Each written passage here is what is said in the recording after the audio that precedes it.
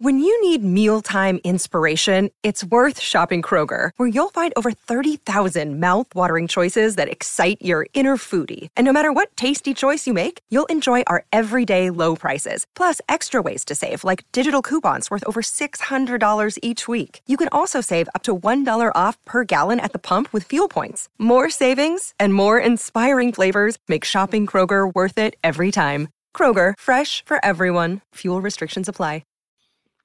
Okay, I want to tell you about one of our sponsors, Bet Online, our exclusive wagering partner.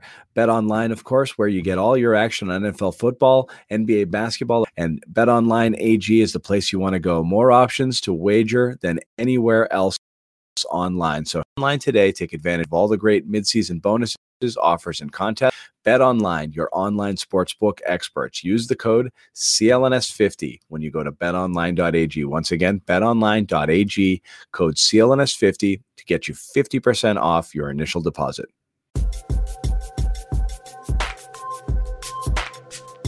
Hello, welcome back to Sherrod.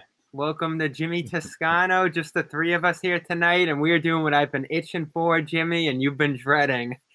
Olympic post-game show. No, Olympic post-game exhibition show. That's the dreadful part. I'm all about the Olympics, but I just can't get too high or low about these games yet. I thought Bobby was just joking about the Olympic exhibition post-game shows. I didn't think this was a reality-based idea, but he's here we are. into existence. Have you been excited for these games, Sherrod? No, I have not. I haven't. And in fact, for me, Team USA losing to Nigeria was like one of the best things that could have happened for everyone involved. The interest Team factor? USA. Well, the interest factor is greater now. Team USA, they needed to get smacked upside the head to come back to earth and understand that you can't just roll out of bed, meet 5 guys at the park or 12 guys at the park and just beat the snot out of teams. It doesn't work that way anymore. The game is so global now where you have to have a certain amount of cohesion. And we saw that, against, Argentina, where they clearly were more on the same page than we saw in the previous 2 games. And that was good to see. But the exhibition games now, they've been to the point where you actually have some developing storylines going into the Olympics that you didn't have before. That, frankly, I think, to your point, Jimmy, I think more people will watch these games now because there are, frankly, teams that you want to find out more about. You want to find out if this Nigeria team, are they legit? Is Team USA, was this the wake-up call that they needed? This Argentina team, this is not Manu Ginobili's Argentina team that we know and love. They suck. Yeah, it's Luis Scola's team, man. 41 years old. I can't believe it. And that's part of the problem. It's his team. Dude, he looks damn good. He looks damn good. It's just the other 11. He looks good, but he doesn't look good. Well, he can't go. Listen, he shouldn't be covering. No, Jimmy, this is what it is. Jimmy, he looks good. ... for a 41-year-old guy playing professional basketball. He looks damn good for a 41. I mean, isn't this something? Scola at 41, Paul Gasol is going to be leading Spain at 40. This is like, I think the USA needs, who could they put on retirement here? These Euros, man, they live right. They go on holiday. They extend their lives, and they could. Scola could probably be in the next Olympics after this one. Let's put Kevin Garnett out there. They need some Let's bring Kevin Garnett. Let's get Paul Pierce. Let's get Ray Allen. I used to think Scola. Why don't we just roll out Bill Russell while we're at it? Hell, I tried like hell to get Scola on the Celtics. It's like that pick and pop big that they could have used back in the day. He was like automatic. He always played well against the Celtics, but they just never made it happen. They could never match up, I guess. But maybe a veteran minimum deal now after what I saw tonight. Stop, Jimmy. Stop. Stop. So yeah, developing stories there. I'm following this developing story behind Sherrod. Is that a Luigi Datome jersey? Absolutely. That's my guy. Please, I hope it is. That's my guy. Oh, I've been eyeing that for weeks now. That's my guy, man. You just put Bobby's jersey in a body bag, dude. I thought that was a play on my jersey up here. I'm like, come on, you got to bring it down to the That's my guy, man. I loved him when he was in Boston. I loved him when he was in Detroit. The guy had about, maybe a 6-centimeter vertical, but I didn't care because when he released, I always felt it was going to go in. I love that addition. Brad loved him too. Wait, Sherrod, I'm sorry. there's got to be like a backstory to this here. I mean, out of all the players you've covered in your career, you have a Tatum jersey hanging up of every. I mean, I can't imagine that's true. Listen, you can easily find a Kevin Garnett, Kyrie Irving, Paul Pierce. Sure, Rasheed Wallace. This is a keeper. Is that this hard is to one find? that you Yeah. No, because at the time I got it, it was very readily available. I can see that. I've had it for a while. So okay, no, all right, I'm gonna have. That's to my guy, man. For example, a jersey that I'm going to be getting at some point, I'm going to get a Kevin Huerter jersey from Atlanta because a lot. Okay. That again, he's going to be. I have this collection of guys that I want their jerseys because they represent a unique skill set at a unique time that most people overlook. Like the Tatum can shoot the hell out the ball. He could, but you're not going to remember that. Brad loved Huerter, him. I think he should. He should love him. I love him. Everyone loves Gigi. I actually still follow Gigi on the gram, and he's doing well over there overseas. He is doing well. Still winning games and doing his thing. We need to get him on a Garden Report one of these days. I've seen him on some shows. For you, Bobby. That would be some good guests. We got a lot of potential people over the next couple of weeks here because it's gonna be a little slow once these finals end. We do have the Olympics here the next few weeks. Keeping an eye out for. Obviously, the big news out of tonight in the blowout is Jayson Tatum not playing. Late scratch with the knee soreness. Probably not much. I saw him. The only thing I saw at the Australia game that signaled, well, there were two things that signaled to me that something might not be right there. Those backline cuts that he allowed to end that game, just stuck in the mud. I couldn't believe how bad he looked defensively at the end of that game. And it looked actually coming out of the tunnel to start the game. Like he might have been a little sore, but it looked like the groin area or something to me. I didn't see any knee soreness during the game. So we'll wait and see. They've been slow to come out to those pressers, so nothing's out there yet. But if this is something that could potentially keep him out for a little bit here, is this the kind of thing you would think would shut him down, Sherrod, or would he just kind of set out these exhibitions and then jump in those real games? Well, I think this is a situation where having your head coach be there with you is a very good thing. Because I think if there is any hint that Tatum isn't going to be right and that this is something that could linger, you better believe Mr. Udoka is going to be no more games for you, JT. Sit down, do what I'm doing, watch the games because your value, literally your value, is so much greater once we get past this Olympics than it is in this moment. And I think Jayson Tatum, again, he's a smart enough guy to know that he has to be physically ready to roll when the Celtics season, not only because of who he is and his stature with the team, but your right-hand man, JB, may not be ready to go from day one. And if that's the case, your impact is going to be needed even more so than it already is. So I expect him, if there's any inkling that this thing might be more than just a little soreness, that they're going to shut him down.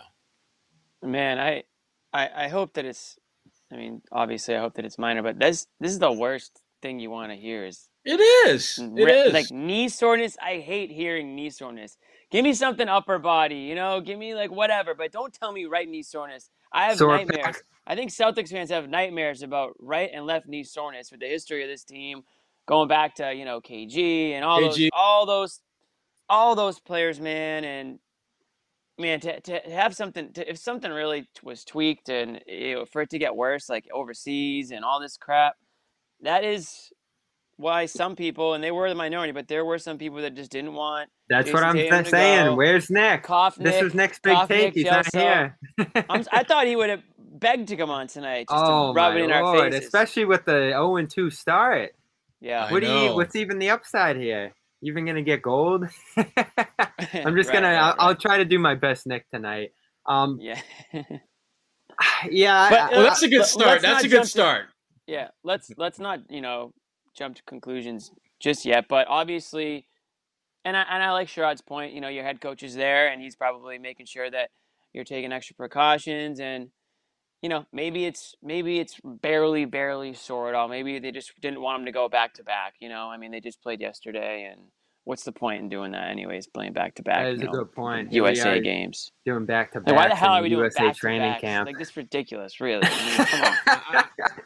I'm trying to understand the logic behind that. Like, we didn't do enough back-to-backs over the last 365 days where we need to do back-to-back exhibition Olympic games. Really? So I saw you tweeting, Sherrod, because everybody was just, the Nigeria game came and went. It's like, oh, that was weird. And then all of a sudden you go through the Australia game and they lose 2 straight, and it's like, all right, something's happening here. They might still win gold. They probably will. They're still pretty heavy favorites to do so. But something's up with this team.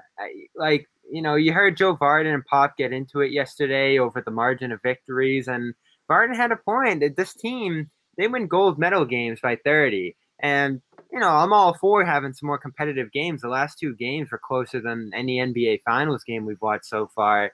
So I've enjoyed those. But something is just off with this group. And I know they're off playoff runs and they don't have glue guys and stuff like that, but they still have the best shooters on the planet and the best scorers on the planet here. Yeah, but over the course of not 1, but 2 truncated seasons, to go from that to right to Olympic play with very little downtime in between, you're not going to be at your peak performance level. You are not, and then let's not ignore the fact that they've had 3 games and maybe 6 days together, something ridiculous like that. You're not going to have chemistry. You're not going to have cohesion. Throw in the fact that you have had back-to-back truncated seasons, which have frankly put more mileage on those wheels than normally they're used to in a 2-year, 2-season period. You're going to take some time to get into a flow, to get into a rhythm, to figure out how to not just play with each other, but how to win with each other. I mean, you look at the end of that Nigeria game. I mean, it was pathetic how they seemed to have no clue. Lord. Both of the losses, I had major problems with how they executed down the stretch. Against Nigeria, I felt that they had no idea what they wanted to do in those closing moments, who to go to, what type of plays to call for guys to get open, and thus they screwed that up. Against Australia, with about 2, maybe 2.5 minutes to play, you're down by, I think it was like 5, and they just started jacking threes rather than going and attacking that empty-ass thing we call the paint. There was no one there. Why would you not beat your man off the dribble, get a bucket, actually get a stop defensively, get enough? There was so much time that they could have easily attacked, got an easy deuce, or get fouled, go to the free throw line, and get back, play defense, and win that game. But they tried to take the easy route. You know what they remind me of? They reminded me of what happens when you're playing a pickup game and the street lights come on, and you know this is probably your last game. You're not trying to do the things to win. You're just trying to get the hell out of there. So that's when you're just jacking threes just for the sake of jacking threes. And to me, that pissed me off. I was more upset about the Australia loss than the Nigeria one, because Nigeria, I thought, played maybe the best game that they could possibly play. 23s, that just doesn't happen. Australia was a very winnable game that they absolutely choked away because they did not play with the kind of focus and effort down the stretch. They took the cool breeze route, jacking threes rather than attacking and finishing at the rim. That 3 is the great equalizer. It really is. And Australia didn't explode from 3, but they were creating the quality looks out there and then just walking to the basket. There are a roster issues here with this USA team, and that's why I'm not completely ruling out the chance that they lose. I'm shocked by how little interior presence they have, even with Bam out there this time. And the point guard facilitating role in this roster is basically non-existent. And you had a pool of 57 players. You couldn't find a role point guard. You couldn't get Marcus Smart up in there, defend some guys on the wing. You couldn't get a bevy of centers out there, Jared Allen, guys like that, interior presence. They went with the big names. They didn't go for fit.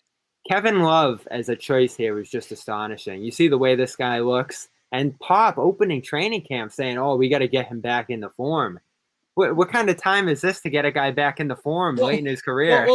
Well, let's be honest and real, though. Form.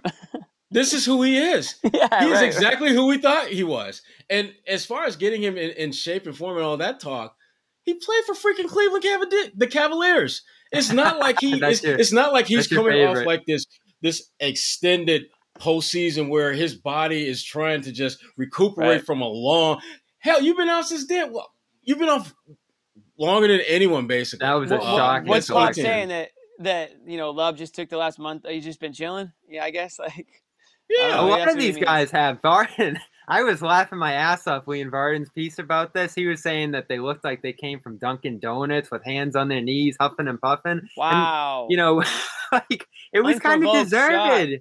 Well, yeah, I mean Ricochet shot at Duncan's, by the way. these guys look gassed. The defense has been disgraceful in 2 of these games. I'm just shocked that people are saying, "Oh, it's just an exhibition." They've played 56 exhibitions since the Dream Team and lost 2 before this. Then they come out and lose 2 to start this tournament. Obviously, that's going to set off panic alarms. You're not just not blowing out teams anymore. You're losing to teams. Right. And, you include the 3-ball and other NBA players on other teams. We're talking about Precious Achua and Keza Apala and, Gabe Vincent, these types off NBA benches. Yeah, obviously that's going to close the gap a little bit here, but this is self-inflicted by America here. And, maybe Nick does have a little bit of a point here that some of these guys just aren't physically in the best spot to be performing at the highest level right now. I mean, getting on a plane to Japan is not going to help this group. No, it's not going to help them. And frankly, they got to care about winning. I mean, defense is all about effort. And I don't get the feeling that, and again, it's exhibition play, so there's no way you can really fully, kind of gauge where they're at in that regard. But just when the game gets tight, even in exhibition games, you're trying to win. You are trying to do what you can to get the victory. And I just don't see that level of engagement with these guys because, again, for them, they remind me so much of so many teams that are near and dear to our hearts who just say, oh, we'll just wait till the Olympics to kind of turn it on and flip the switch. I was going to get to that. This is such a Celtics 2020, 2021 Olympic team we're seeing. Oh, my Lord. It just translated completely over. I feel like I'm watching the same exact team. And the other thing, Bobby, I think you wrote about this. Correct me if I'm wrong, or maybe you linked to it in your piece that's up on CelticsBlog.com. I'll give you a little plug there. Way to throw the bounce pass, Jimmy. Yeah, that's right. See, teamwork right there. They're not like what guys like Tatum, for example, are used to is getting those touch foul calls, those ticky-tack fouls, the continuation calls, and they're not getting them. It's a much more physical style of play. Isn't that something to say? And I think that's definitely one of the adjustments that they have to make now to this international style of game, which I'm all for. I think I speak for a lot of people when I say I like it. I like the way they officiate. Yeah, absolutely. Let the boys play. Like enough of this, leaning into the shot and looking for the continuation and all this crap. Like just you're out there to win the game, play hard, and get dirty out there if you have to. But stop looking over to the refs. Just you should be able to beat any team out there based on talent. Basketball is a game about talent at the end of the day, for the most part in the NBA at least. And you can't argue the fact that this is the most talented team in this competition, and they just have to play a little bit more together. And again, it sounds like a Celtics postgame show. Get out of one-player mode and start moving the ball and start integrating other players into these plays here and just play the game. Just play the game of basketball, and you should be good. It's just frustrating watching these really all 3 exhibition games because it wouldn't be so bad if you felt that the U.S. talent-wise just wasn't quite where it's been in past years. If maybe they had dropped down a notch or 2 in terms of overall talent, then you say, oh, well, you know what? This is what happens when you don't bring your best players out there. But you got freaking Kevin Durant. You got freaking Jayson Tatum. You got Lillard. You've got Lillard. You've got like guys with like a total of like 40, 50, 60 all-star appearances to their collectively. You've got talent, but do you have a team? There is a difference. And I think when you look at them, you look at a team like Nigeria, which is a team.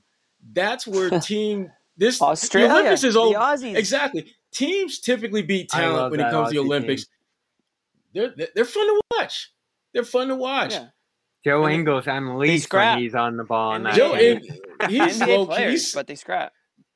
Ingles is one of my favorite players to watch because he genuinely looks like he's having fun out there.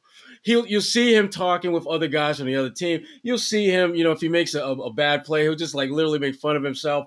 And when he makes a good play, he'll jokingly point to you and just kind of like, you do realize I just like dropped like back-to-back threes on you and you still won't guard me? He's got that type of facial expressions, and he's just an enjoyable player to watch. And that team is like that. But again, they play as a team, not as talented individuals. The USA could take notes from that. He genuinely looks like the guy at the local YMCA who's just Yes. running the show, but you would never really expect it until you get out there. Like, Him and Jokic. I'll guard him, and then all of a sudden he just takes you to the woodshed. And, like, that's how they played. And honestly, another guy we haven't mentioned yet, but we might be talking about this offseason is Patty Mills. Yes. I mean, Patty Mills crossed the hell out of Durant last night. I think it was Durant. It was so bad. It was so bad. He blew by him, and he did get blocked by Draymond, which kind of ruined the highlight. But man, the blow by was impressive. Right by him. And tell you what, Patty Mills, he's been doing it for years, and I'm sure Greg Popovich has seen that, on the right side of things. But he got to see it. So is Udoka. Yeah, that's a good point. Absolutely. So that's a player that's hitting the free agent market and isn't going to command a ton of money, but is certainly a player that can contribute in more ways than one. He's offensive burst. He's energetic. He's athletic. He scraps. He fights. Bobby, is that what you were scouring for that whole time, man? That graphic. 22 in this one, right? 30 in that 2019 game. I mean, Australia now has 2 wins in a row over the U.S. going back to that tournament, another exhibition. You got to like what this guy brings to the table, especially if he's willing to come here on a fairly cheap 1-year deal. Udoka connection possibly drives him here. The problem with him is I don't think he's as much of a facilitator. Right. He's kind of a guy who's going to go out there off the bench and seek his shot, which is fine if he's going to come here on a $2 million deal or something like that. But it doesn't solve their biggest problem. No, it doesn't. No, it doesn't. It doesn't. And that's really the kind of the blessing and burden that you have when you go after a guy like Patty, because again, he's such an absolute. He's from the Jamal Crawford school of scoring, where Jamal Crawford, Lou Williams, those type of guys that come into the game, get you buckets, are not exactly. They're not going to defend. They're not locking anybody up. They're not expecting to play 30, 35 minutes. They're just going to play their 10, 15, 20 minutes, get you 10, 12 points, go back to the bench, call it a day. And that's fine. But to your point, how much is this going to cost you?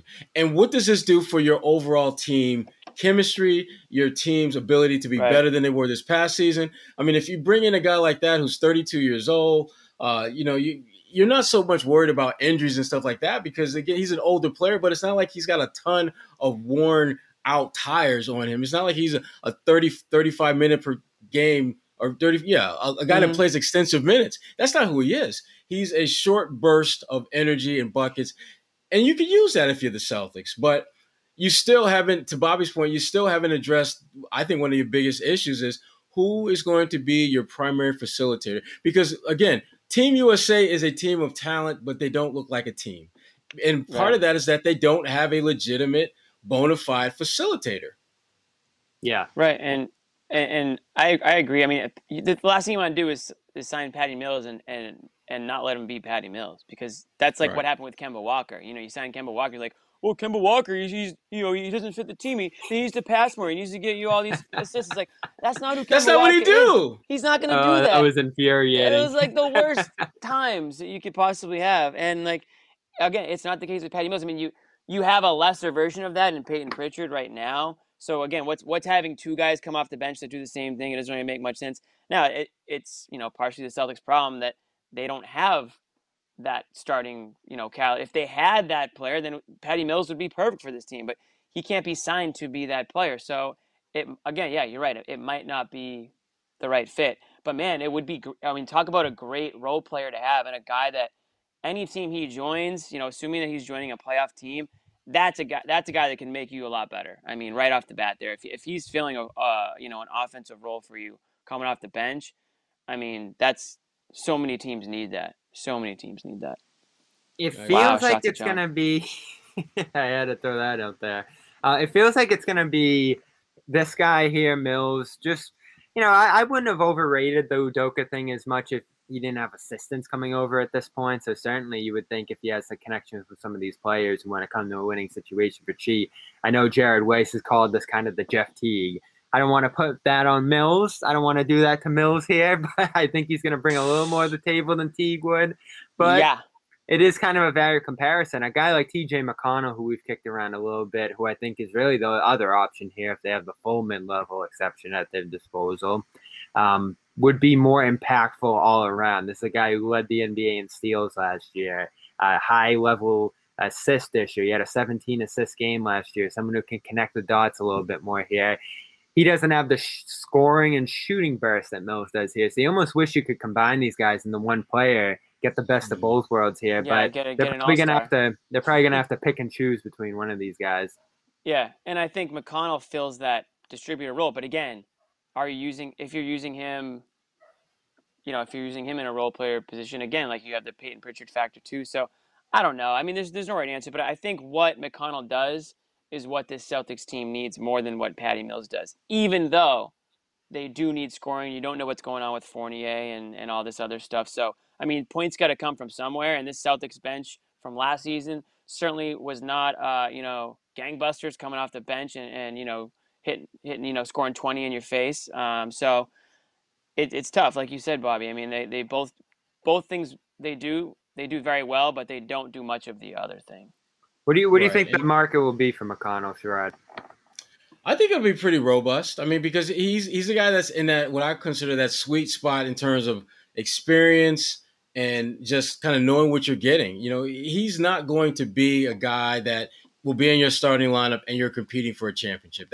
He's not that type of player. But if you're looking for someone to come off your bench to give you solid minutes, not spectacular, but solid minutes as a facilitator and somewhat adequate defender, someone who's going to make more positive moments, have more positive moments than negative ones, he's a good fit. Now, it always comes back to price. Is this guy a full mid-level value guy? Is this someone that you can get for less than that? I'm not sure what his value is because the things that he does. Well, the things that he does well are not necessarily things that teams covet, like playmaking, which all teams talk about. We need guys who can make plays. But then you don't want to pay for it because he's only 5'10" or maybe 6 feet or something ridiculously low like that in terms of his physical size. So teams don't want to pay for guys with that particular skill set. But McConnell, again, I think for him, and what we're talking about, we're not talking about the Celtics adding the guy with the most talent. We're talking about them adding the guy that's the best fit. And McConnell, I think from a money standpoint, from a talent standpoint, from a fitting standpoint, he makes a lot more sense than Patty Mills, who I think Patty Mills is a better scorer, obviously. Sure. I think Patty he's very good at that. But if you're talking about all the different elements and aspects that you need to be as a basketball player, I give McConnell the slight edge over a guy like Patty Mills.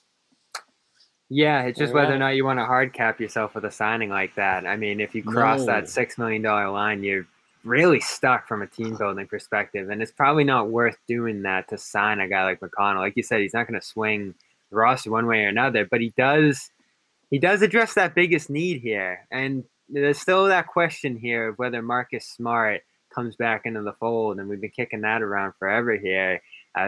What's going to finally be his last day with the Celtics? Is he just going to be here forever? Are they going to extend him and he'll be here till 2026? That's an option this offseason. I'm excited to see him get the reins. I have another piece coming up with Celtics blog tomorrow about this. I'm excited to see him get a chance to be the everyday point guard on this team because I think he has it in him. He's a great passer. I love his vision. You look at his stats in terms of spreading the ball out and what guys shoot when he passes to them. It's pretty strong last year. I'll actually pull those up in a minute here. But I'm okay with him being the starting point guard last year. I know that was an aspect of Gary Washburn's piece, and we can get into that a little bit here too. Things Tatum said about the team and, his reaction to Udoka, different stuff that he got into with Washburn out there. It feels like Washburn has a good sense that Smart will be back with this team next year. And I don't think that's a huge surprise because I know of my dreams Kyle Lowry ultimately, but I don't think there'll be anything like that out there this offseason. Well, the thing that Marcus Smart, I think, reminds me of, and there's a few guys in the league like this, the value that they have for the team they're with is greater than their value for any other team out there. Marcus Smart is exactly what the Celtics need. He's exactly what fits in well with them going forward. The biggest problem that we notice with this team is that they don't have they don't augment his game with a playmaker, a legitimate playmaker. Peyton Pritchard has shown signs of that. My one disappointment was that Peyton didn't get a chance to play more when Kemba was out. I thought that was a huge missed opportunity for the Celtics to develop a guy that they could maybe make a judgment sooner rather than later on as to whether he can be a playmaker for your team, which is something that you don't need. know. Maybe we'll learn a little more in summer league, but you really don't know with the full team after last year somehow. Right. And then when you speak of summer league, the guy that everyone is going to be watching is Yam Madar to see what he's going to do. Drink. Yes, Jimmy. Everybody drink. We got our first Yam Madar reference of the show. Exactly. Yam Madar. Keep it up, Jimmy. Go on. Is it Yam or Yam? Somebody corrected me. I let us roll with Yam for a full show, but it's Yam. It's probably Yam. Is it Yam? I think I'm just gonna. I kind of like Yam. Like he's a basketball player. How are you not gonna go with Yam? I mean, you're not gonna mispronounce a guy's name, but Yam would be a great name. No disrespect, but Yam is just awesome. Yes. Bad news on Yam. They might have to buy out his contract there or something. There was some sort of article in Hebrew. I couldn't decipher it completely, but I guess he's kind of locked into that contract out there. Before we jump into him, I just want to follow up to Sherrod's points, and I agree with a lot. Smart. I agree with a lot of what Sherrod said. I think Smart is the best point guard that they could probably acquire going into next season without something crazy drastic happening. However, that being said, I think that he's going to need to adjust his game just a bit. And what I mean by that is he needs to focus on being the distributor, being that passer that we've seen in flashes, and we know how good of a passer he can be.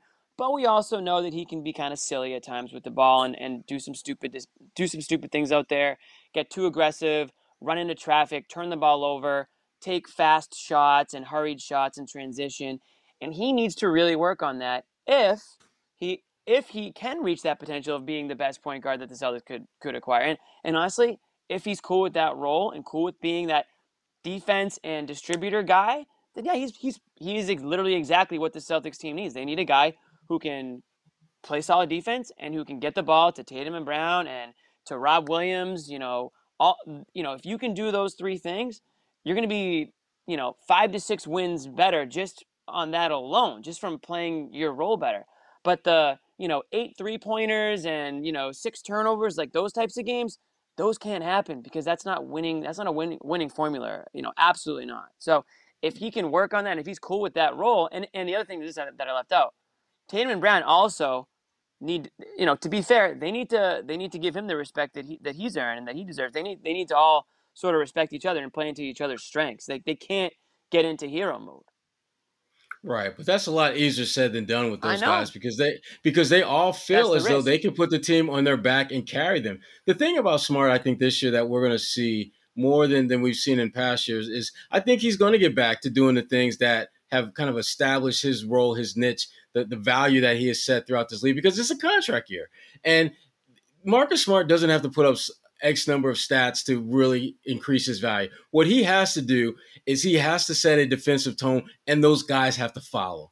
To me, that didn't happen enough last year. I thought Marcus Smart had moments where his defense was on a level, and the rest of the guys were about 5, 6, 7 levels behind him. Yeah. And you didn't feel as though that they were trying to make an effort to catch up with him. And if you're Marcus Smart and you're a great defender and you've proven that time and time again, and you look around and nothing but crickets when you talk about, hey guys, let's D up, and it's like can't do it yourself. No one can't play. Yeah, you can't. And so to me, I think this season is going to be a year of redemption for all of those guys. I think they're going to, Marcus, I think he will have an opportunity to lead this team and hopefully have guys who will follow that lead. You can still follow Marcus's lead and still be an elite player if you're Jayson Tatum, if you're Jaylen Brown, but you've got to play better team as a collective and not go into hero ball and thinking that you can put the team on your back by yourself and get it done. Because we've seen that movie and it sucks. It sucks. It's a horror movie, and I hate horror movies. The good news for Jimmy, Smart, don't be scared. Listen. Give me a nice rom-com. Give me an action thriller, but I'm cool without Chucky and all that stuff.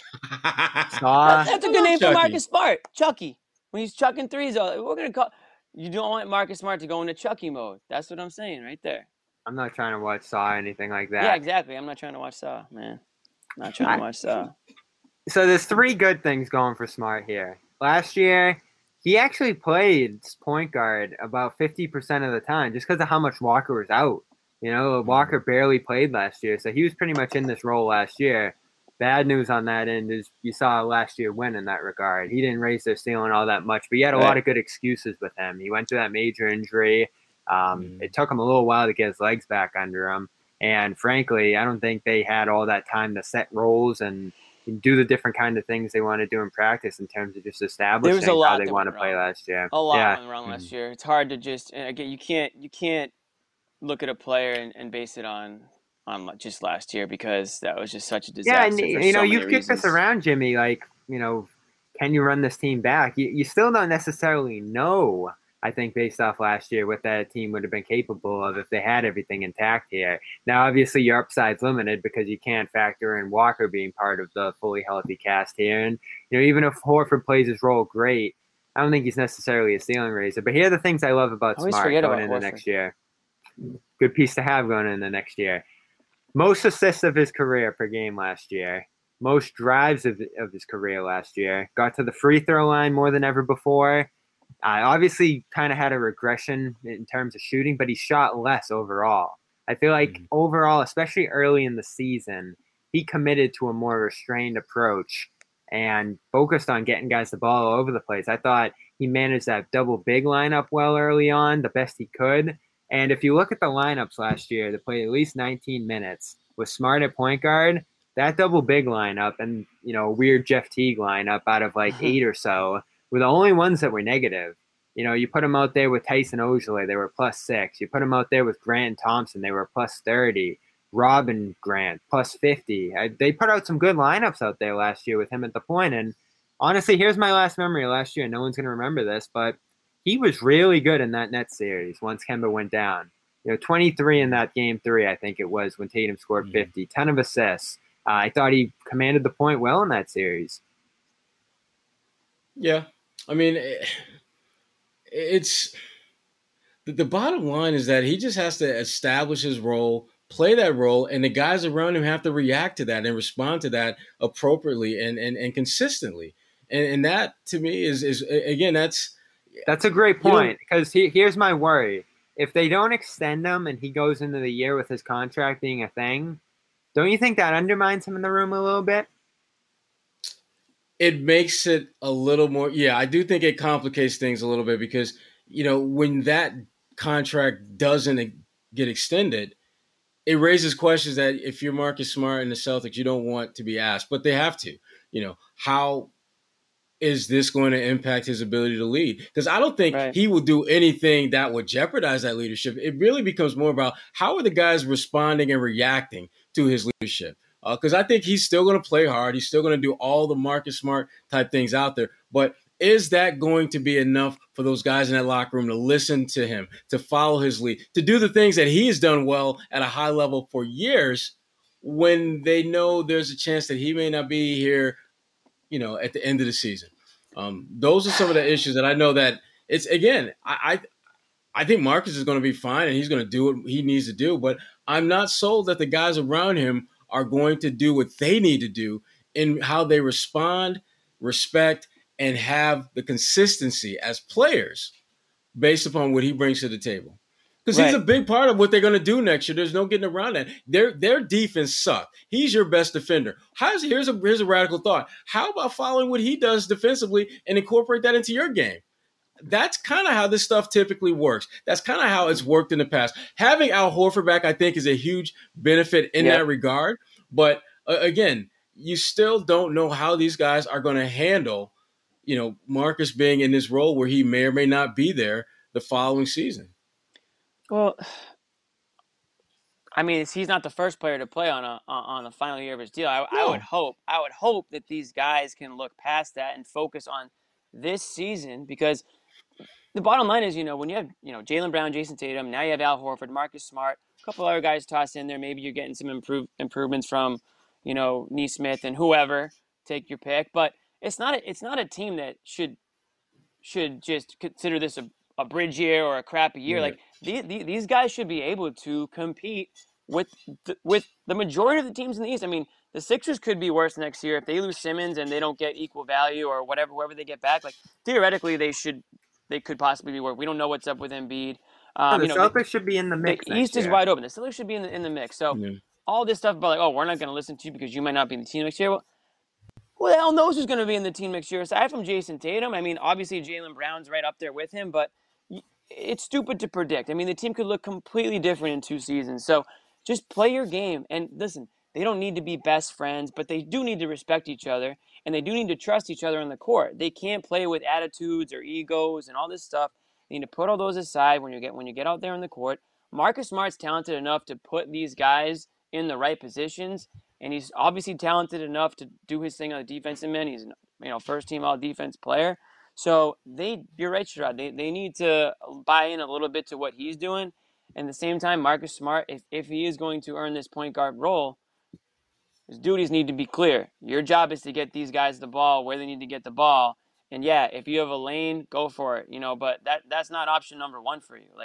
That's option 4. Right. And still nothing on Tatum out there. I'm keeping an eye on that. Crazy breaking news. Kawhi Leonard had surgery for a partially torn ACL. That would explain a lot. That's no good. That explains a lot. Yeah. I had never heard of an ACL injury that, didn't require surgery or wasn't some level of a tear there. So they have hyperextended knee injuries and things like that. But the way they described it, though, ACL injury, I mean, I still don't know the kind of stuff that they were trying to play there. You always have teams just sending out mixed signals on injuries, especially in the playoff series. Is a guy going to play tonight? Is he not? I think teams do that a lot, but it was always weird to me that an ACL injury was played in a way that he could have possibly returned, because now surgery is going to knock him out at least for part of next season. And there's a guy that can become a free agent opting out this year. So you might have the Clippers in a situation here where they kind of have to do that KD thing and eat part of that first year just to keep him long term. And this is tough for a guy who already was starting to deteriorate a little bit in his lower body. Had to take a lot of load management days since 2017 with that injury against Zaza. And, was always kind of a guy that was dealing with something in terms of his lower body. So this isn't going to help. No, this is just another chapter in the narrative of who Kawhi Leonard is. An incredibly talented player, a champion, and forget just multiple teams, freaking multiple countries. He's won an NBA championship. Toronto. Exactly. Shout out to T-Dot. So the fact that he's in a situation now where as you pointed out, Bobby, someone is going to eat a big chunk of that salary and get literally nothing in return. This is a bad Classic situation. It really is. It really is. I mean, and part of you feels bad for Kawhi, who, let's be honest and real, he is the, when they go back in history and they look at load management and they're looking for just kind of the genesis of it, you're probably going to have a picture of Kawhi Leonard not smiling as the face of load management historically. And what we found out with the Clippers is that load management, while in theory sounds good, it doesn't always work. In fact, we saw that in Boston, where load management did not work. The whole point of load management is for guys to be ready to rock and roll come playoff time. Mm-hmm. When did Kawhi really pull his biggest MIA act in LA? Playoff time. When did Kemba Walker, who played in no back-to-backs all season, when was his absence most notably, noticeable? Right. Playoffs. It's almost like it's just so hard to tell with the knee, because you can just come down funny, and it doesn't matter how much load management you have. It's I'm still scared after watching that Giannis play. I can't believe Giannis he's back is even scoring playing. 40 points. Yeah, after that, I was like, oh god, we just lost another superstar now to this. Oh yeah, that would have been the worst of the worst. But you're right, Sherrod. Yeah, it doesn't matter what you do sometimes.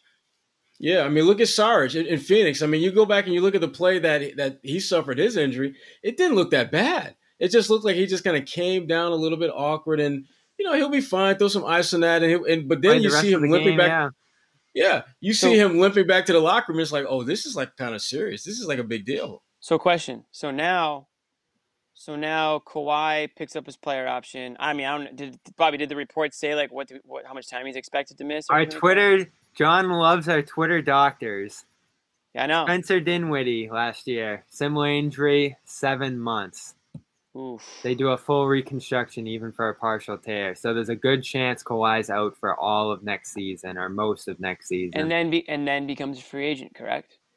Yeah, so he's got a player option this summer. So he could opt out and which is an insurance plan. And sign a max deal, I'd say. I don't think he'll opt into that player option. Oh, you don't think he'll just opt into it? No, I think this guy's a superstar. He's got the Clippers. He's gonna do the Durant thing? He's basically the co-owner of the Clippers here. We saw what he was able to do with Paul George. So he'll opt out and he'll get a max deal and he'll get paid not to play this year. So he's gonna pull a Durant. He's gonna pull a Durant. But okay, yeah. so yeah. Oh man, the Clippers are screwed this year. They have no flexibility. Paul George running the show. Credit Paul George, he did a good job in the playoffs there, but the West is loaded. They're gonna have a tough time competing. And can Reggie Jackson be Mr.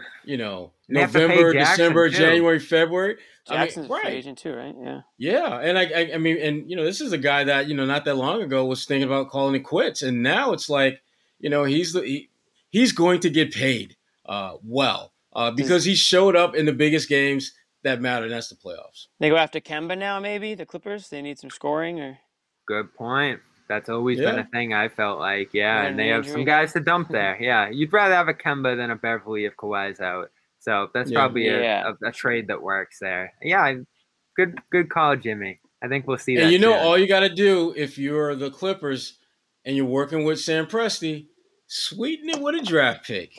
Do we know for sure? Wait a second, we already have all those picks. Do we know for sure that Kemba's even on the Thunder? I haven't heard a peep out of him or the organization since the trade happened. The payroll, yes, he is on their payroll. Yeah, he's on their payroll.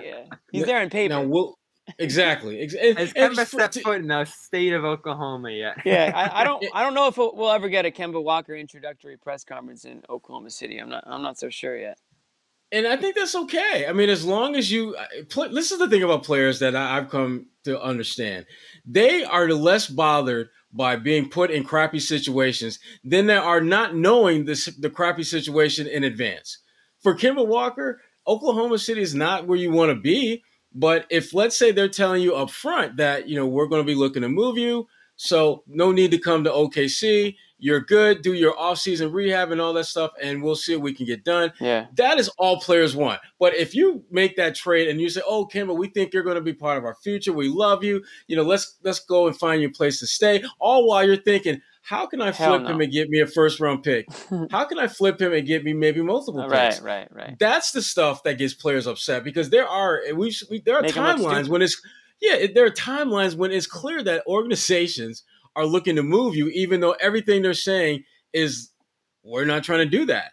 I mean, look at the Ben Simmons stuff. I mean, come on. They have been open to moving him for well before he decided to pass on a wide open dunk and pass the ball to a guy that was card. Way before that. And it's understandable because even if he were playing great, you still should have a sense of what all your players are worth throughout the league. That, to me, that's just being a good, conscious GM, understanding your value, understanding the value of your talent. So Ben Simmons, I think he's going to stay in Philly, but they are going to kick the tires around without question to see if they can get something. Uh-oh. I'll ask you this, and we're not going to do that whole Brown Sherrod, Simmons thing again. I'm Brad Go Stevens. ahead, Jimmy. I'm Brad Stevens. I'm picking up the phone. I'm calling Philly. I'm like, hey, we're interested in Ben Simmons, or what are you guys asking for? Who are you asking for the Celtics? Well, you want to know what the Celtics are going to want? No, I want to know the Celtics pick up the phone and say, hey, we heard your shop and we heard you're listening to offers. Well, if you're the Sixers, you want Jaylen Brown. And if you're the you Celtics, want Jaylen Brown. Do you hang up immediately if you're the Celtics? If it were me, yeah, that's a non-starter for me. John to back you up this time, Jimmy. Hey, I never said I would do it. Here's my thing. Would you at least have a conversation, or would you just hang up immediately? I would absolutely have a conversation. But okay. listen, if they're saying, we want Jaylen, and we'll give you Ben Simmons, and then there's that awkward pause, then I'm going to say, oh, wait a minute, I'm sorry. I think we got disconnected for a second because the only thing I heard you say was Ben Simmons. Right. I didn't hear anything after that. And if they're like, well, that's pretty much all we're willing to offer, then I'm like, well, listen, thanks for calling, man. I appreciate it. Next time I'm in Philly, we can get some cheesesteaks. We can kick it. Have a nice day. Bye-bye. Mm-hmm. And we're done. Yeah. So who do you think the Sixers can get for him if they are shopping him? I mean, I don't expect you to have a name ready. I'm just wondering, do you think they can get anything for him? I think the ceiling for them is a guy like CJ McCollum. Yeah, I think that's the ceiling. That's the one. That's a guy that has a very clear all-star caliber skill set, a player that has a contract that, while you're not crazy about, you're giving away a contract that the team that's inheriting a non-shooting all-star starter, they're not crazy about that dynamic. And each of those players has a clear and undeniable weakness. Ben Simmons won't shoot. CJ McCollum can't defend. Okay. Right. But you know what else makes sense to me? What? They've wanted Kyle Lowry for a while. Yeah. Why not just flip that? Sign and trade. Toronto, kind of a low-key place for Simmons to go. Great developmental situation. I threw that at my Raptors people last week. They didn't love it. And, I don't think anyone loves the idea of Simmons now. Well, nobody wants Ben Simmons. Listen, the only team that makes... Would the Sixers love the idea of Lowry either? I mean, you're getting an aging point guard, another guy that's, been banged up, going to put him next to a guy like Embiid who's been banged up, and I don't know. I mean, listen, I love Lowry. I just don't know if that's the guy that I'm trying to get in return for, somebody who at one point was considered a cornerstone piece here. No, you got to do better than that. Yeah, you got to get better than that. I just don't think you can bring Simmons back though. I know they've kind of postured like they would, but I mean, we're 3 years running now of saying that Simmons and Embiid just can't work, and you've had Embiid overcompensating for him all this time.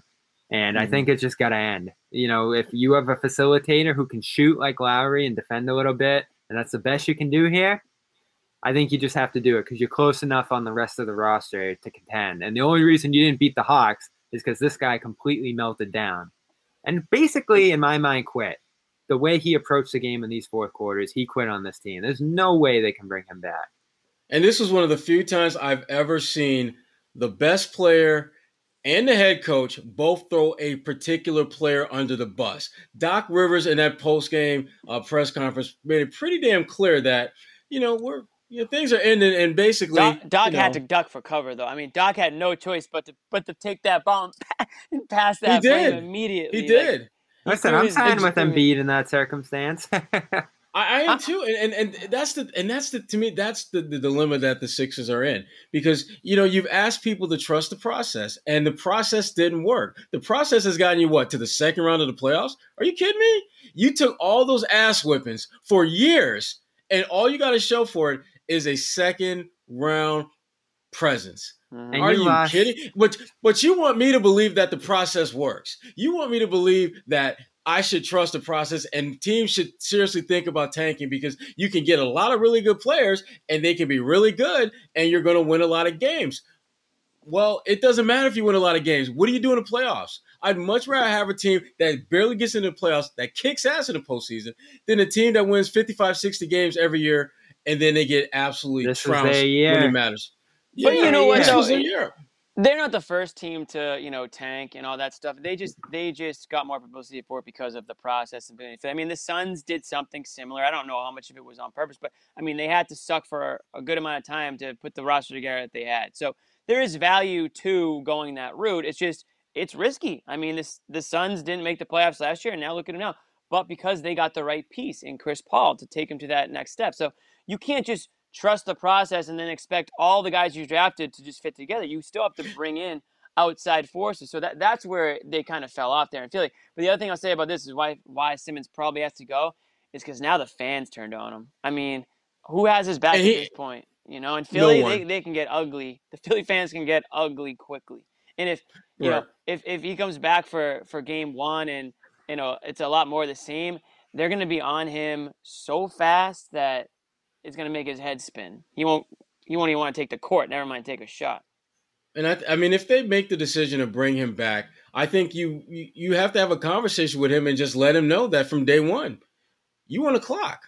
You are living on borrowed time by being here right now, because the way you performed in the playoffs, the way you have just absolutely basically flashed the middle finger to the organization that kept telling you need to become a willing shooter. You don't have to be a great shooter. You don't have to be a guy that takes 25 shots. You just have to be willing to take the shots. an open shot. He wouldn't take an open dunk.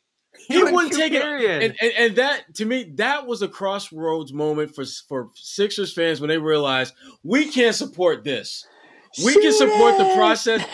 We're not even asking you to take a shot that might. And to me, what made it so bad was when he was asked about it afterwards, he admitted that he was truthful. I thought I was going to get fouled. Mm-hmm. You mean to tell me that you are so damn scared of getting fouled that you won't even take an open dunk? And I know if you're Doc Rivers, it's a good thing that we can't hear exactly what these coaches are saying or thinking in certain moments, because I guarantee you at that moment, Doc mentally, in that moment, was done with Ben. In that moment. Now, obviously, afterwards, I had a chance to reflect and think, okay, I can't really feel that way because if we wanted to trade him, I can't feel that way publicly. But damn, an open dunk. An open freaking dunk. But you're thinking about the guy who's behind you who might foul you. I don't think Doc's inexcusable. I don't think he's ever coached a player that has had to deal with that. I mean, Rondo, it's been the opposite. Rondo didn't shoot a whole lot in the beginning of his career, but he shot a hell of a lot more, the second half of his career. But he was playoff Rondo. Right, and Doc was never begging Rondo to shoot. I mean, he had all these other guys. It was a different game back then, too. Yeah, it was a different game as well. But and Doc had other guys who could make shots. Right. Philly has Embiid and sometimes Doc's son-in-law, and that's pretty much it. Well, yeah, I mean, he had who they just Curry, Danny Green. No, who they better just bring cast in? that should be supportive of him. Who they just bring in last year that played awesome? Seth Curry. No. Yeah. No. Small forward. They have Harris, who's pretty good this year. Tobias Harris. Yeah, Tobias Harris. Tobias has been there for a while, though. Yeah. Not that long. He's been like 3 years. Yeah. I thought it was like 2 years. He signed that max deal. They capped themselves out with a weird array of guys, but yeah, we want to check on Sherrod's take on this thing. We did a ton of this last week. We're not going to let Green Room dominate today, but we are doing a Green Room after this. I got one more thing I want to hit on before we get out of there, but just want to let everybody know ahead of time that you got off-season questions. If you got any leftover Olympic thoughts heading into that tournament, really anything, we're just free reign for the listeners. Free ball in it. Yeah. We call it free ball. I'm looking for John's banner here, but you know the deal. Green Room will be over there. You can hop in the room right after this. We'll probably get open pretty soon. But before we do that, I do want to get Sherrod's thought on John's master plan. And he set it in stone last week. And this goes back to what we were talking about with Smart. You bring back Smart on that expiring contract. You let him have reign over that position next year. You let Fournier go. You have a partially guaranteed deal in Horford. All of a sudden, you're looking at the different steps open here to open another max contract slot and possibly pursue Bradley Beal if he declines his player option next offseason. You had Bradley Beal opening this Olympic training camp saying, players are going to talk. There's going to be some of that tampering behind the scenes here going on. He didn't say it was going to be him, but it might be going on. So I think people are reasonably, and I think John's reasonably excited about the prospect here that the Celtics, the surest way that they could get back to contention is clearing the books here, signing Bradley Beal, and figuring it out. Get your Mario Chalmers and your Zydrunas Ilgauskas's alongside those big three. Right. Listen. Yeah, you go. As much as Team USA, I love for them to win a gold medal. That is not what I'm here for.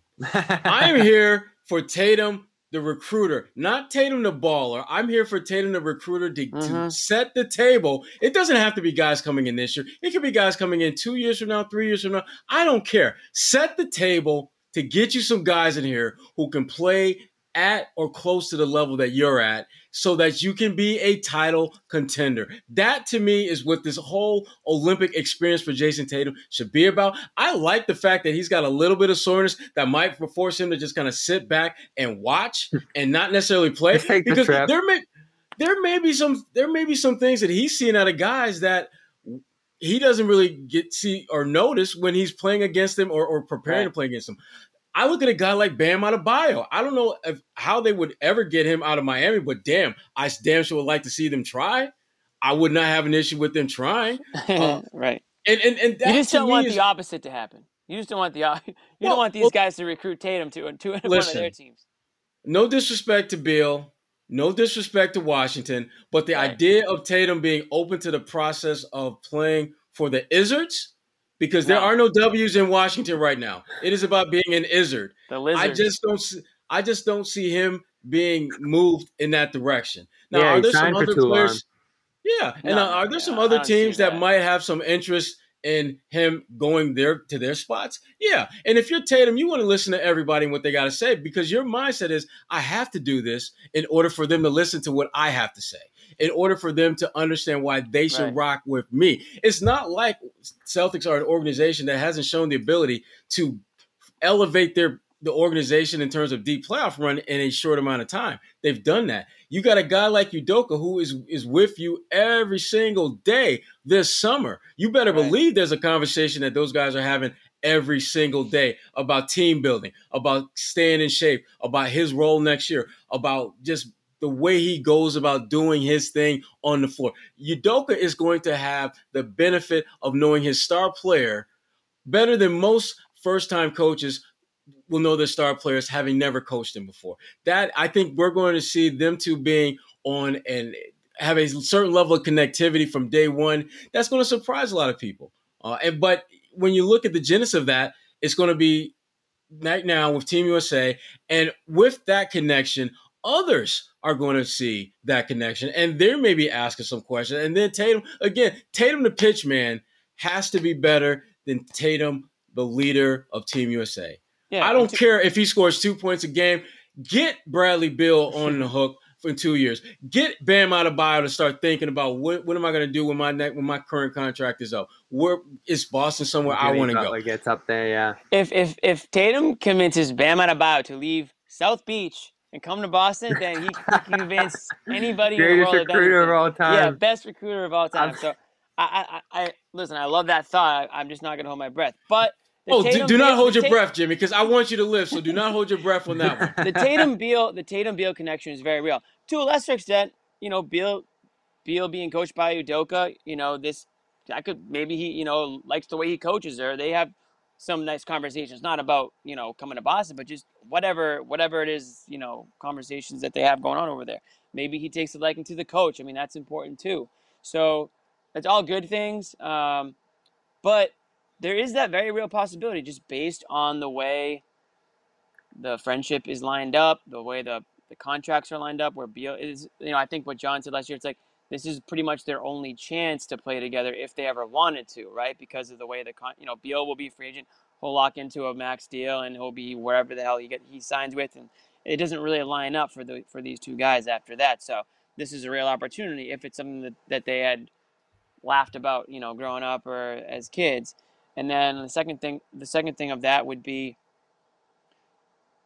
the other aspect of not making big moves this offseason, and what I think John said and what we kind of agreed with, was you find out one way or the other if the guys you have are worth keeping around. Those young guys that John loves. Right. So it could go really badly, or you might find out that Neesmith can play, that Romeo actually can play if he's healthy, and that Rob's a guy that they absolutely have to find a way to hang on to. You might learn all those things this year by giving them a bigger role. So you're not really saying it's not it is a bridge year, but it's not like it doesn't at least have to be like the worst possible year. On the contrary, if they all end up sucking and they can't play, then you're really struggling, and you hope that you don't frustrate Tatum and Brown even more so than they were this year. And then maybe Beal's like, damn, you guys suck. I don't even want to play in Boston. And, it could go south very quickly. Is it worth that risk? I mean, I think it probably is worth that risk. I mean, if you know that you need a third star to come in here anyways, why not take that risk? Because otherwise, you're just going to you're going to handcuff yourself. You're going to sign a guy like Fournier, sign a guy like Smart, and now you can't do anything. This is what I've said all along. You need Tatum to come back from these Olympics. And this is what worries me about this. We're seeing again and again, Tatum's largely a hands-off guy. Now, maybe it's different behind the scenes, and he's actually working things out with Beal here and having these conversations. But on the outside, it looks like Tatum's a pretty hands-off guy when it comes to how he views this coaching decision, personnel moves on the Celtics, his role, other people's role. He just doesn't get all that involved on things. So is he even having this conversation with Beal? I'm not punting on this offseason unless Tatum comes back and you have some sense that Beal would at least think about opting out of that deal next year and going to Boston. Because if you're passing up on other opportunities now, I think that's very dangerous. And you could end up in a spot where you have a 5th free agent in a row walk for nothing in Fournier, and then next year have a 6th free agent in a row walk for nothing in Marcus Smart. So I'm not thrilled about this plan. I'm just not certain. You're not going to put Fournier in the same category as Kyrie and Horford and Hayward, are you? I mean, no, yeah, but I mean, it's just another guy that leaves for nothing. Yeah, okay, but the difference would be they wanted it that way. The difference would be the Celtics were like, see you later, thanks for. So is Beal? I mean, is this something Beal would consider doing? I would put Fournier in the same category as Evan Turner, a guy that had options, that what he was able to get money-wise was beyond what you're willing to pay. Yeah, you could say that. But I mean, once you start going in a different direction, I mean, obviously you have a different GM at this point. It is what it is. It's just kind of a sunk cost, those second-rounders and, going back to Hayward, TP, and that kind of stuff. You re-sign him just so you can say we didn't lose it for nothing, but now you're stuck with a guy making $18 million a year for the next 3 years, and nobody really wants him enough, at least for you to clear your cap, and now you're not a player for Beal, and you find out that Beal probably would have came to Boston. You know what I mean? Like, or maybe you piss off Tatum because now Tatum knows that it's not going to happen. You just need some level of confidence that you're going to be in play here, and I'd imagine they'll find out some way to figure out that whether that's true or not. I would think that they would feel that they have a chance. I think so too. How do you feel about that, Sherrod? Yeah, I mean, I definitely think that they feel that they'll be in the mix, but it really just comes down to, do they want to go there? Yeah. Do they feel that they can go there and still have some of that nimbleness from a cap standpoint that they're looking for? Obviously, they're not going to be as flexible as they'd want to be, but can you still make that move and still make another decent, adequate team-building type decision / move that's going to help you? Because, I mean, as much as we talk about this being kind of like a bridge year, this team, they're still trying to put together something that's going to compete for a championship. Right. And they know they're not there, but they know that's what separates cities like Boston and teams like the Celtics. Yeah, everyone can feel good about it at least. Yeah. So Sherrod, that's a good point, and we had texted about this earlier. Is that in order to create that cap space, you need to let Fournier go. You need to let Smart go. Correct, Bobby? Yeah. You need to get rid of Horford. Yep. You either cut him and eat that $14 million or trade him somewhere. And then you allow yourself to re-sign Rob. Is that correct? Does that give you the space to do it? Because we want to make it clear, at least me and John want to make it clear, we want to make this deal happen without getting rid of Rob. Yeah. Yeah. You could potentially keep Rob, and luckily I don't think Rob's going to be a guy in the next year or so who's going to break the bank in terms of his offers on the open market. Well, but when he makes the All-Star team next season, he will. You could Damn, Jimmy with the scolding hot take there. Okay. If he can stay healthy, who knows? I think. Leave him through the building. Damn it. Well, listen, you can't make the All-Star team on the bench. I think if you dumped Horford in fall next offseason, you would squeeze out enough space to hold on to Rob's restricted rights. So at that point, obviously, you'd be in a much more advantageous spot to keep him. Right. Smart. Which is worth it. Which is worth Smart, it, by the way. Yeah, it would be, because you want a guy like that who can move the ball and protect the rim and do those different things with the wings. Because frankly, I think you're going to be weak on the boards with that kind of core and be weak in ball movement to some degree, depending on who your point guard is. Probably won't be Smart. Smart's going to have a $21 million cap hold. He'll probably have decent offers on the open market next offseason. And unless he really just wants to stay with this team and make minimum money, which I can't see, he's out of here in this scenario. I got yelled at for yelling at you for that take last week, so I'm gonna let you. That's the only way. That's the only way. Because if Marcus Smart takes a veteran minimum just to play in the Celtics, Sherrod. With Beal, Tatum, and Brown, again, he didn't get paid the way he wanted to last time, so I don't see it. Yeah, and he shouldn't. No. Here's The thing about Marcus, and really this goes for all NBA players. I mean, you only get a certain window of time to maximize Right. your earning potential. And if you're Marcus Smart, you need to make the most of that when the time to strike is there. And this is that time. So I hope he gets paid. I hope he gets a big payday because he's put in the work to earn that right to do that. And anyone who suggests that he should stick around and make minimum wage just to play with minimum wage is different. That's $7.25. He it's all should. relative. Well, anyone who suggests he should make less than his fair market value just to stick around, I think that's a problem. I think that's a big problem. So and that goes for anything in life. You know, yeah. don't discount yourself, man. You know.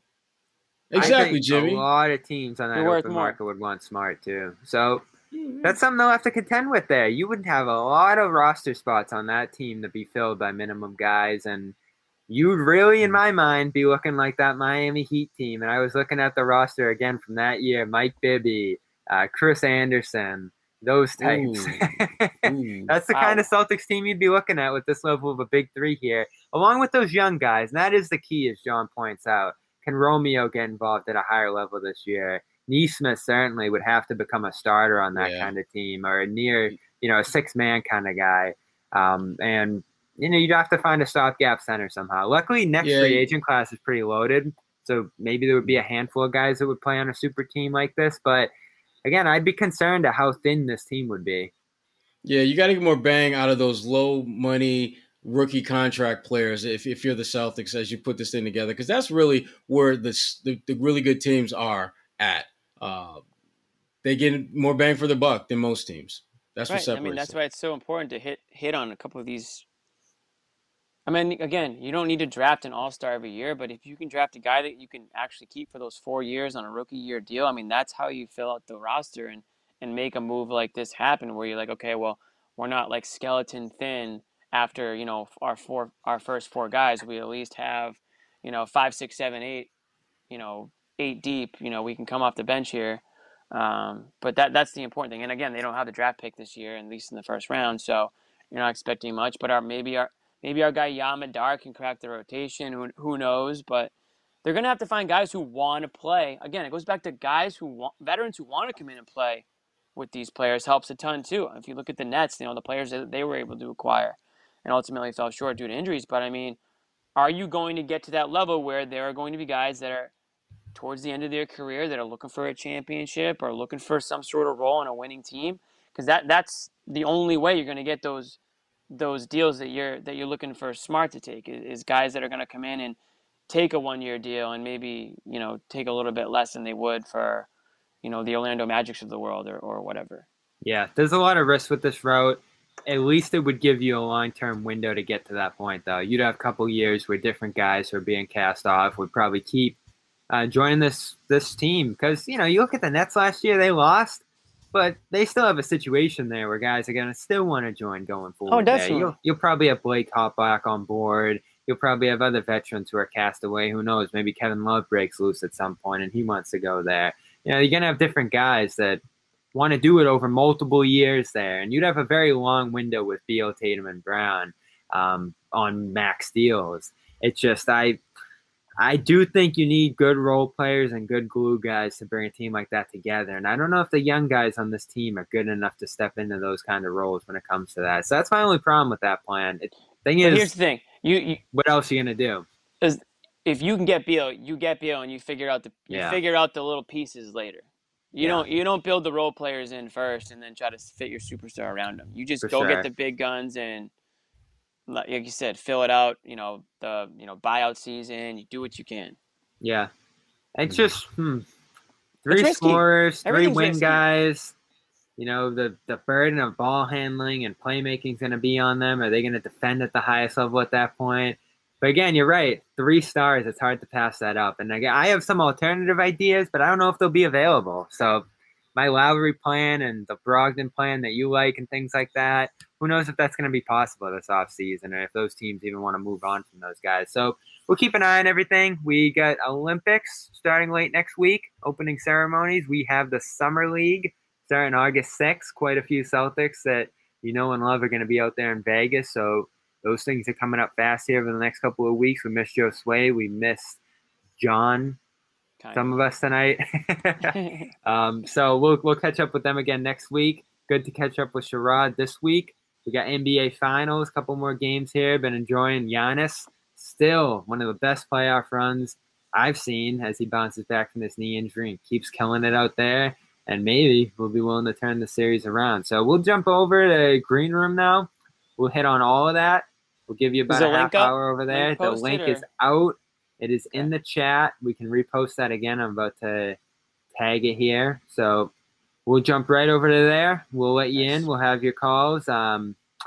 Globe, Gary Washburn, something I want to hit on over there. Jayson Tatum talking about the team a little bit with Washburn or Team USA. G-Dub.